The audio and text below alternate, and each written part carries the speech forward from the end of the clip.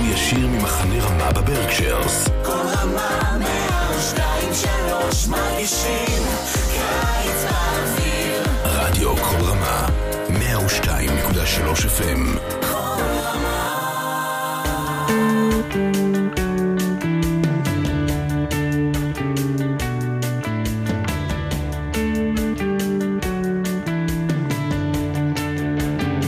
Shalom and welcome to another edition of Parsha Talk. I'm Rabbi Elliot Malamet in Highland Park, New Jersey at the Highland Park Conservative Temple Congregation, Anshe Emet. Joining me, my good friends, as always, Rabbi Jeremy Kalmanovsky, Anshe Chesed in New York City, and Rabbi Barry Chesler from an undisclosed location in Massachusetts.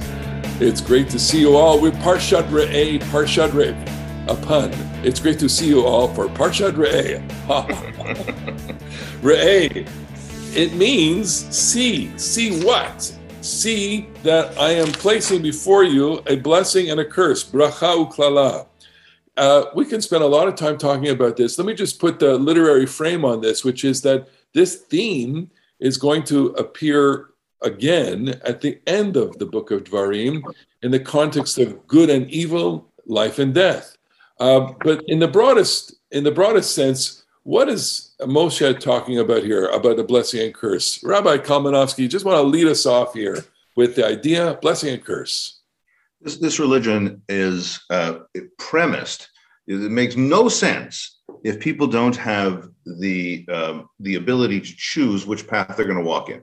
God has entered into a brit with this people. God has entered into a covenant, given us certain responsibilities, taken certain responsibilities upon heaven, and we are going to have to remain faithful to it or betray it, okay? And so to have before us blessing, curse, good life, miserable life, reward, prosperity or suffering, those things are dependent upon our faithfulness or disloyalty to the covenant.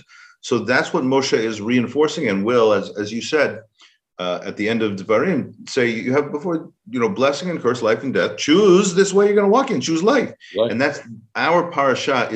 It's almost like a bookend. It's like the open parentheses for a long passage will culminate in that passage. It's the overture of the theme, and it's important that you mention the metaphor, not a metaphor, derech, the sartem min derech. If you veer off of the path, Asher anochi mitzavetchem hayom lalechet acharei elohim acharim asher lo yadatem, to go after other gods. So Deuteronomy here is going back to its overpressing theme. Idolatry doesn't want you to follow other gods, but in the most general sense, it's getting off the path of Torah. Barry, yeah. Yeah, we should think a little bit about the meaning of the metaphor itself. A path is a road that's been laid out by someone before us. In our case, this path is laid out by God.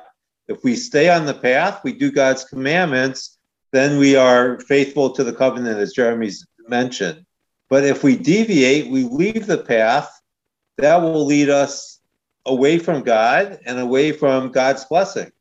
And it is a curse to be deviant.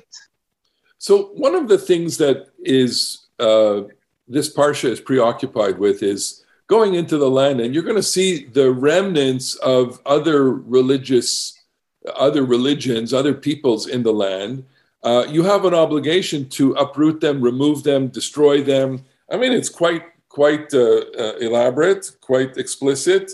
They have all sorts of places on the high hills, under trees, and then you are to destroy them. V'nitatz them et mizbechotam, smash their altars. Shibartem et matzevotam, destroy their pillars. Ashrehem tisrafun be'esh, knock out and burn down their ashrehem, their worship places. Uvsile Eloheim tigadeh, and really, destroy, pulverize everything. V'ibadatem shmam min hamakom hazeh, and literally remove their name from this place. In other words, mow it down, completely obliterate it. And then it says, Lo ta'asun kein l'Adonai Elohechem, which is it doesn't really sound right. Don't do this to God. We get from that the idea that you shouldn't, make any kind of desecration of God's name in a physical way, throwing out the names. We have a whole, body of law on what to do about God. But the idea really is, the theme is, look, they have places everywhere, and we want you to make one place. We need to reflect on this because it touches, I think, some very basic ideas. Barry, historically, what's going on here in the people? And maybe we'll start from a historical perspective and move to a kind of, more religious, homiletical perspective. So a lot of times I think we kind of read the Bible backwards. We take the Torah, which presents itself as the prehistory of the people. It's the story of the Israelites before they get to the land, and think that that's what happened when they were on the land. But the Torah as a document, historically speaking, really comes near the end of the First Temple period, not at the beginning. And when you read the book of Samuel and Kings, you know that people are worshiping both God and other gods all over the country. And now Deuteronomy is saying we're putting an end to that. That the central theme of Deuteronomy is going to be centralization, that we're going to have one place, whether it was originally in the northern kingdom, as some scholars believe, or in Jerusalem, and everything is going to revolve around the central shrine of worship, which is going to be the temple, which is going to become the only temple. That before this, there had been small t temples everywhere, which explains a lot of curious laws in the Torah. And now we're going to have one law. And, it's important to keep in mind that this theme of centralization is very much wrapped up in the core of Devarim, which we begin with this parsha, which is the extensive legal portion that goes from this parsha until Kitavo. For the next several weeks, we're going to be wrapped up in a discussion of laws that are going to guide our ancestors as they enter the land. That's the Torah story, but it's actually a response to conditions that were existent in the land.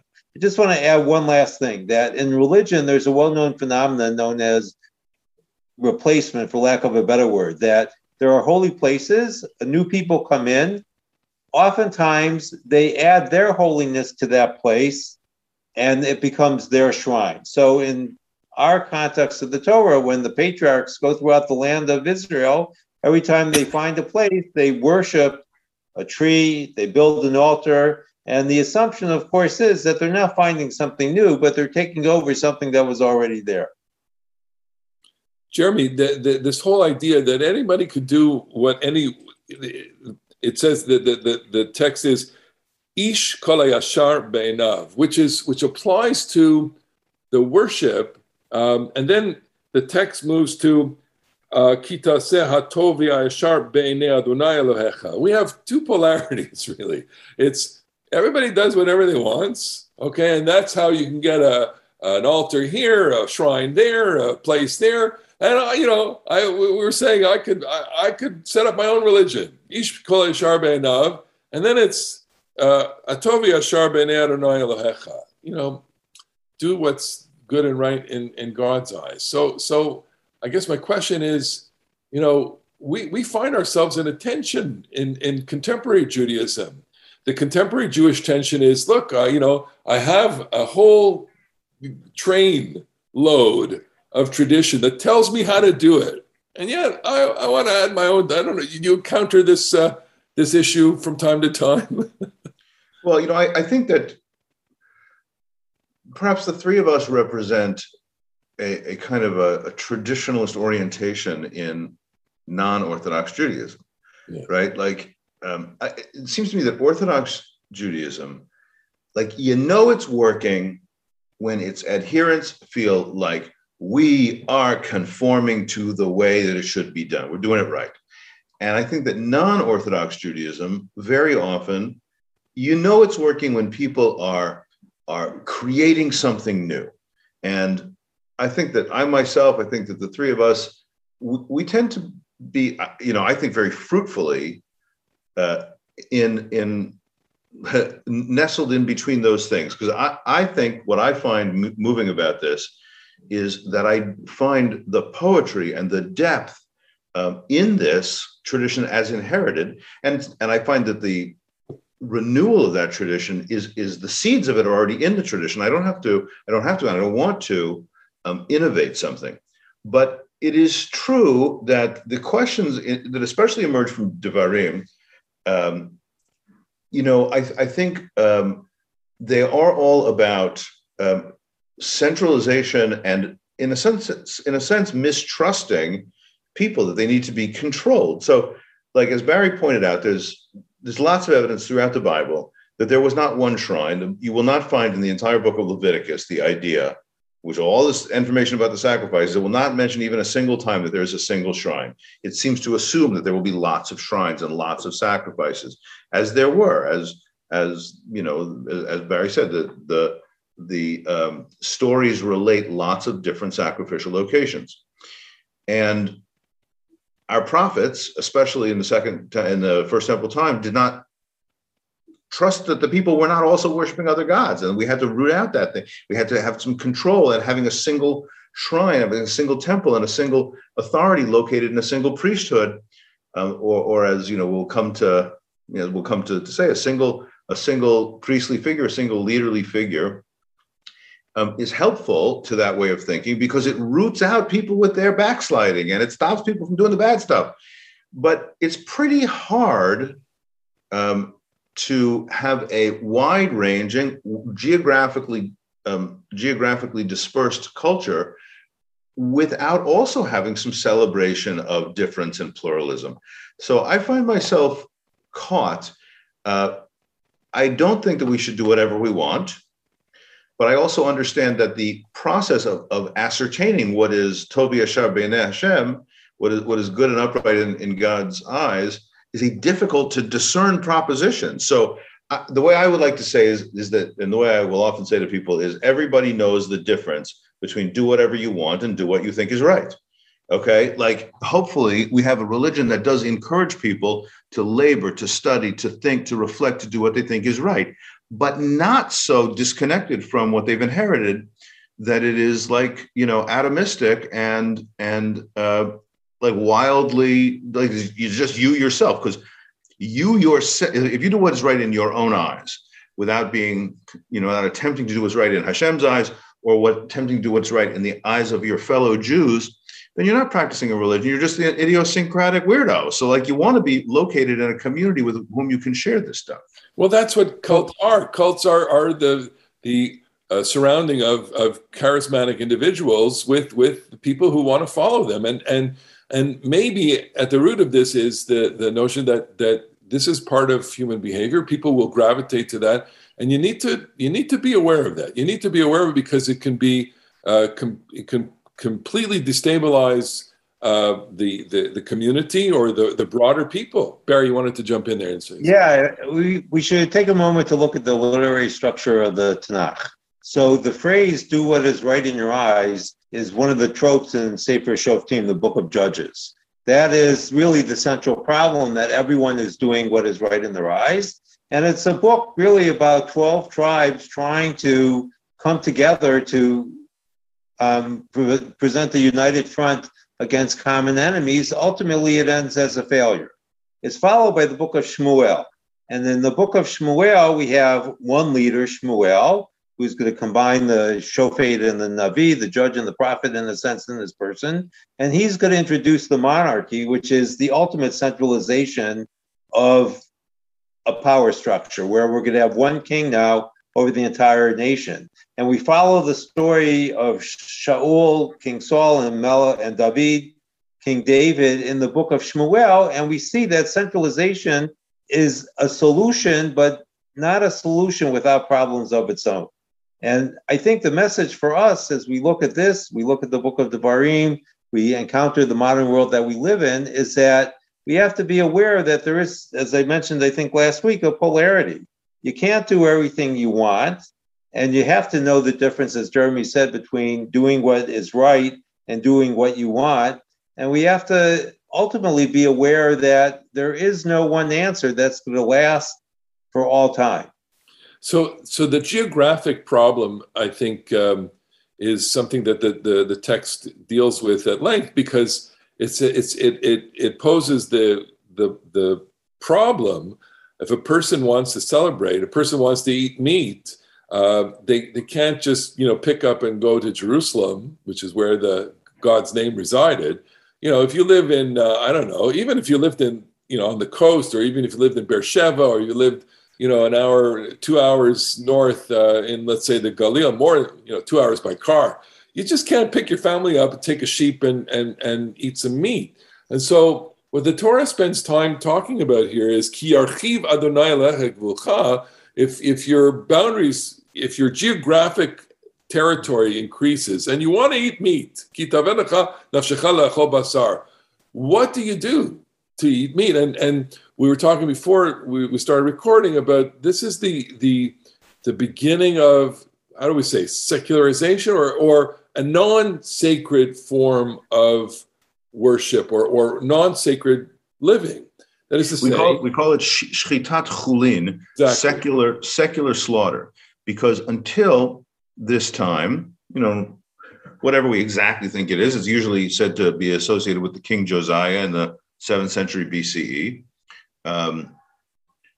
Until this time, there's local altars, and there were priests there, and you wanted to have some fleishiks, and so you offered a korban, and you got a portion, and the priest got the portion, and you could do that in each town. And then when they successfully rooted out the local altars, people did not have a custom of eating meat outside a sacrificial context. What were they going to do? So were they all going full Malamet on the vegan thing, instead, what emerges is that there can be the consumption of animal flesh that is not sacrificial. Yeah. You can just shech the animal and cook and eat without having a sacrificial. But yes, when you want to have a particularly emotional, particularly spiritual gift to God, you have to go to the central shrine, Jerusalem or Shiloh or wherever it was before Jerusalem. If you have a chatat, you've committed a sin, you need to expiate yourself. You have to do that in the main shrine. But families can have, as David is said to have in the Haftarah for when David doesn't show up in Saul's court one day. Jonathan says he had zevach mishpacha. He had the family sacrifice. They could have the zevach mishpacha for their own family feast without bringing it to the temple.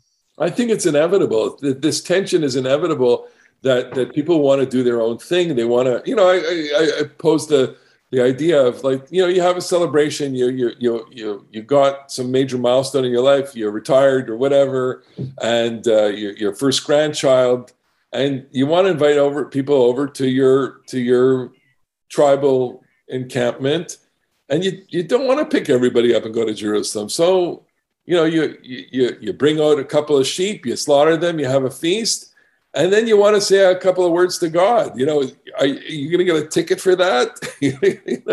Well, one way to look at this is that all the kosher restaurants all over the country have been closed now. Okay. And now the only kosher restaurant that exists is in Jerusalem. Okay.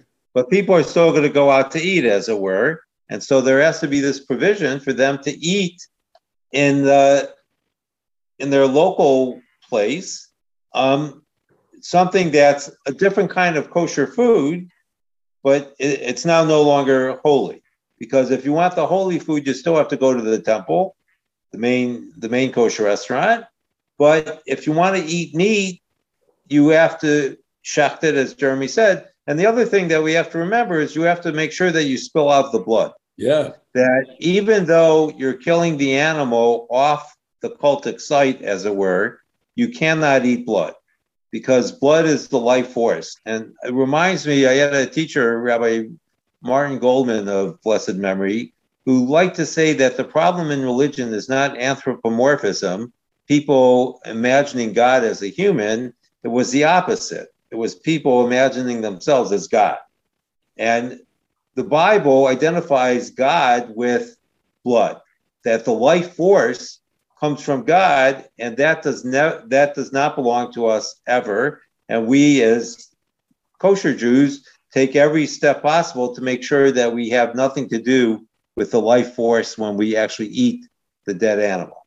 That is awesome. I want to just note, first of all, there's a Mishnah in Nidarim that has the wonderful phrase, what's the difference between kosher animals and treif animals?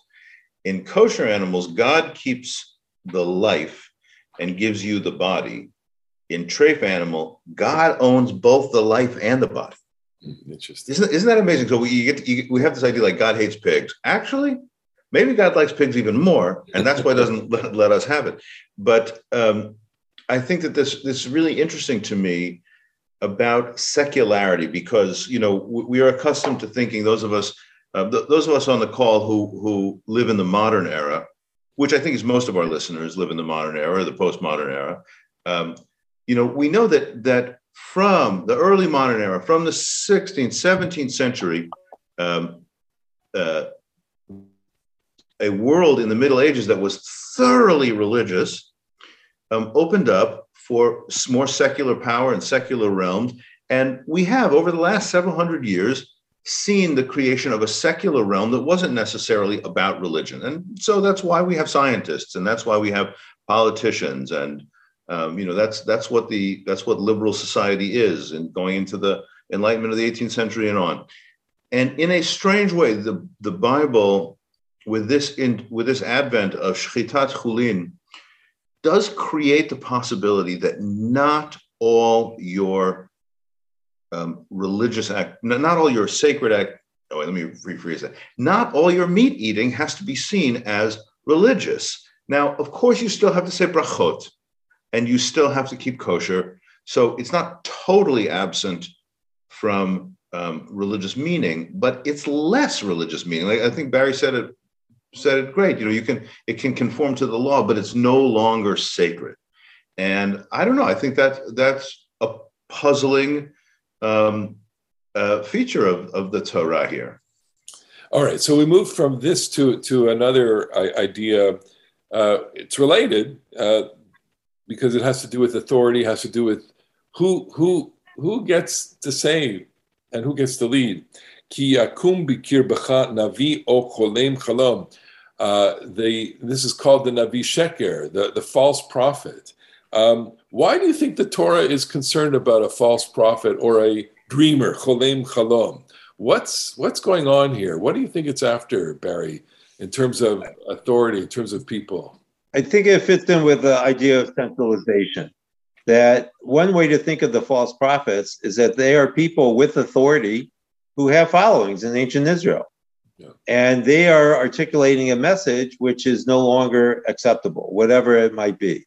And what's important for us to recognize is that why do these people have authority? They have authority because they have an ot or a mofet. There's a sign or a wonder that they could do, and that gets people's attention. And one could reasonably think that if you could do this sign or perform this wonder, that you must be a spokesperson for God.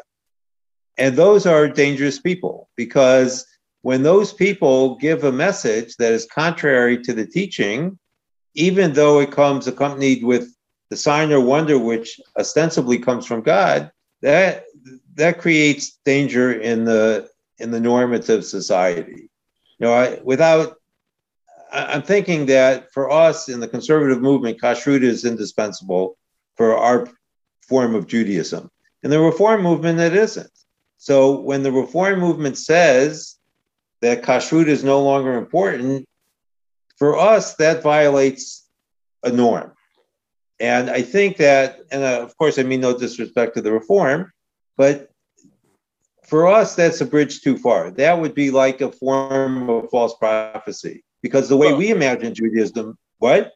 I was going to keep going. I'll just put my... Yeah, I just conclude. The way we imagine false prophecy is that there are certain messages that no matter how well intended or what accompanies them, we consider, for lack of a better term, treif. Well, take the example of Shabtai Tzvi in the 17th century, who was a false messiah. Jeremy, you read the book, right? You slogged through the Gershom Scholem. I did. Magnum Opus Doorstopper biography of Shabtai Tzvi. What happened there? And are the effects of the Sabbatean revolution still being felt, or the Sabbatean cataclysm? What do you think about that? Well, there's a lot to say about, there's plenty to say about Shabtai Tzvi, but our listeners some of you may know, some of you may not. I'll just fill you in real quick. Shabtai Tzvi in the 17th century was he was like tremendously charismatic. He appears from modern eyes to be quite bipolar. You know, he had these great moments of illumination and then great depression. And he was a, you know, kind of charismatic figure in Jerusalem and Gaza. And he had a henchman called Natan Azati, Natan of Gaza, who said, "Oh my God, this guy is the Mashiach for sure. This guy's the Messiah." And the thing is that the two of them both, this is an interesting part about it, the two of them both were incredibly accomplished Kabbalists. They weren't disconnected from the Kabbalistic traditions. In fact, they were profoundly steeped in them, and they brought out all the most transgressive, all the darkest teachings. And Natan Azati said that Shabtai Tzvi was the Messiah, and he got a lot of followers all through the Jewish world: Amsterdam, Morocco, Turkey, Poland, and also a lot of opponents. And at a certain point, he goes to visit the Sultan in Turkey, and the Sultan puts him in jail and says, convert to Islam or I'll kill you. And lo and behold, the Messiah said, there is no God but Allah, and Muhammad is his prophet. And so that occasioned an enormous shockwave through the Jewish world. If you want to read a tremendous novel about it, Bashevis's novel Satan and Gorai is a tremendous novel about, you know, the way in which that disappointment shook the hell out of Polish Jewish society. But you know, Shabtai Tzvi, who clearly was a crazy person, it's an interesting paradigm. As Barry said, you know, Moshe Rabbeinu at the burning bush says, "God, oh my God, how am I going to get these people to believe me?" God says, "I'm going to do you a magic trick. I'm going to do you a magic trick with the stick and the snake, and they're going to believe you. And I'll do you the magic trick with the leprous hand. And if they don't believe the first one, they'll believe the second one. And your magic trick is going to be the thing that is going to inspire everyone to follow you." So what do we have in this parasha? We have people who think that they can imitate Moshe. But the Bible wants to say something, and I'm going to leave it up to you guys if you think that this is a stable, sustainable position. That was true for Moses, but it's not true for anybody after Moses. It's a hard thing. We have a religion founded in prophecy that loves prophecy, and then we have Isaiah and Jeremiah and Yechezkel because of the greatness of the prophecy, but then wants to say, but that phase is over. And it's dicey. It's hard to maintain. But you can see how attractive it is and how it's so seductive. Look, you know, 100 and something years ago, the Jewish world was captivated by Theodor Herzl, who, very much like Shabtai Tzvi, was a charismatic individual, probably also a little bit schizophrenic, probably also a little, who knows, but enormously talented, enormously gifted orator, totally focused on the idea of the Jewish state with a kind of mythic backstory, and he is successful only after he dies. 50 years later, he has the great career moment because he tragically dies in the middle of the program, and it's left to successors to take over the Zionist project. I would, you know, without venturing too much, but you know, the Lubavitcher Rebbe in the last century was a great colossal figure of whom many of the Lubavitch followers, you know, believed that he was indeed the Messiah. You know, they have, I think, successfully been able to transcend that kind of spasm of charisma into forming a successful movement. So there's a lot to be said about leadership and dreamers and you know, can I just say one thing about that?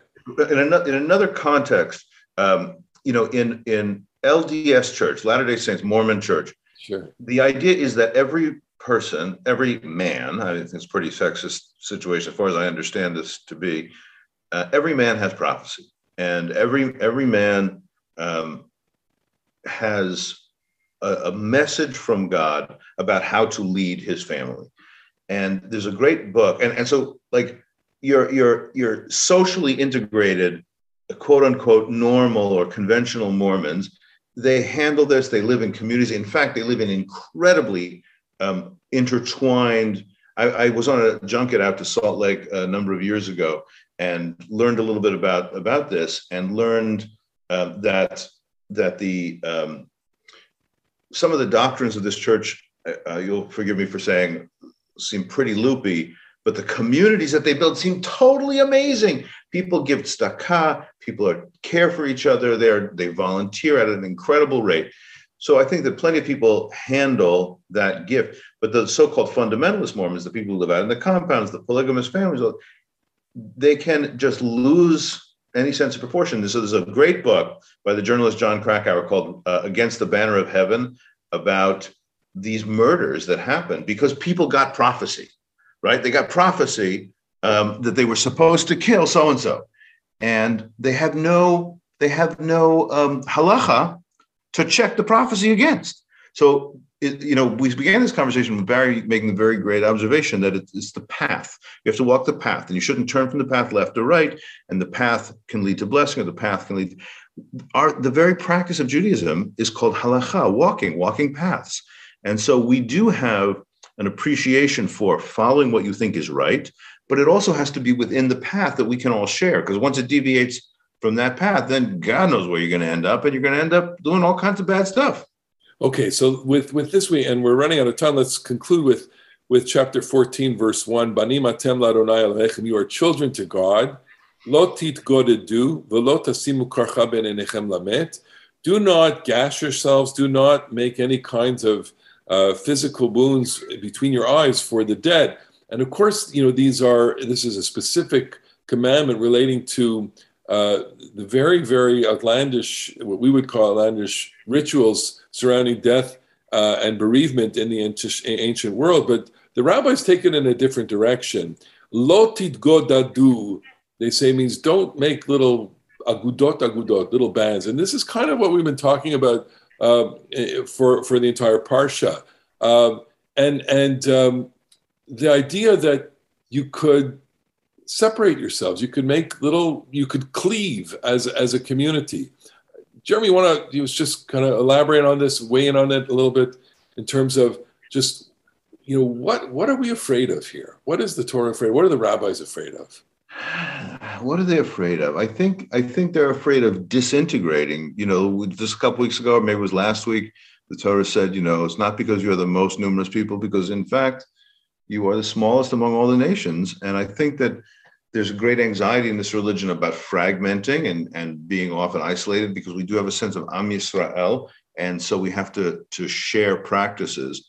And the balance here, loti to go to do, as the rabbis, there's a wonderful sort of developed Talmudic disquisition on this topic in Tractate Yevamot about the ways in which Beit Hillel and Beit Shammai gave each other space to be pluralistic. They gave each other space to disagree and even act on their disagreements, because everybody is attempting to do what is right in God's eyes, even though they differ on what the content is. So that passage, it reads in the Talmud like I think a finely wrought balance of acceptance of pluralism and difference, and a demand for communal connection, so that we can continue to live in the same religious universe. Listen, if some people, obviously some people can, just to take examples of fairly pikayun distinctions. I mean, if you eat cheese without a hechsher, and I don't eat cheese without a hechsher, we can still recognize each other as practicing Judaism. If you decide you're not going to circumcise your male children, how can we be considered to that's like so central to this religion? How can we be considered to be practicing the same religion? Of course, I know, by the way, that lots of Orthodox people look at me and say, "Well, you count women in the minyan and you would let women read the Torah. That's not the same religion that I'm practicing," and they can make that challenge against me. I can't stop them from saying that. I can just argue against it, but I think that if we share practices, we will continue to feel like we are part of the same covenantal community. But if our practices diverge too much, we won't feel like all part of Am Yisrael, part of that covenantal breed community. Barry, any? Yeah, I think that it's important that we have an enlarged sense of community. That very often it seems that when we want to set ourselves apart from the community for often very good reasons, we end up creating a new community. And the rabbinic caution here is that we are part of Klal Yisrael, the entirety of Israel, and we have to remember not only that we belong, but everyone else belongs too. And we have to be very careful about leaving ourselves and also about reading other people out of it for reasons that ultimately may not prove as important as we think. I'm reminded I went several times with my high school to Israel for the senior trip, and we spent some time at Kibbutz Keturah each time. And I remember one of the people telling a story about how some of the arguments were so divisive that it was very difficult to walk into the dining hall the next day and eat with people that you had bitter arguments with. But those that were committed to the kibbutz did, because the community was what was most important, not necessarily the individual. Now, obviously, the individual has to find his or her place in the community, but we have to remember that the community is the ikar, the central thing. And here, I just want to conclude with this idea from Martin Buber that community has God as the living center. And I think that's a guide for us as well. And that is perhaps the message of Sefer Devarim, that God is the author or the creator of our path. And our job is to follow what God wants to the best that we can. And there's nothing like Torah to stitch a community together. And I think, the key to the cohesion of the Jewish people, I think, starts and ends with Torah. If we could all get around a text together from the various perspectives that we have, we would find that we have a lot in common. I just want to end with this. There's this program on Israeli television called She'ela U'Teshuva. It's a fascinating program where they take a person who has choser b'she'ela, right? He leaves, religious, usually Haredi life, and they take a person who is a choser b'tshuva, a person who's newly religious. They put them together at Beit Bialik, at the Bialik house, and they sit across a table. And what do? They sit and read texts. And they realize in the course of, the half an hour, 35 minutes, that they're bound to each other. It's just a fascinating idea. And look, the three of us, we are bound together. I think we have so much more in common than divide us. Of course, we're not, in any way, demonstrative of, a completely pluralistic community. We're all three guys, but we're I think, a symbol of the unique power of Torah to bring people together. And we're so happy that the people who have joined us all across the world have shared their 38 minutes with us today before Shabbat. Before this, we thank you for joining us to have some Torah, to share some ideas, thinking about the way of the Jewish people, the derech. With that, we want to say to all of our friends at Machane Rama also, Shabbat Shalom. See you soon. Shabbat Shalom.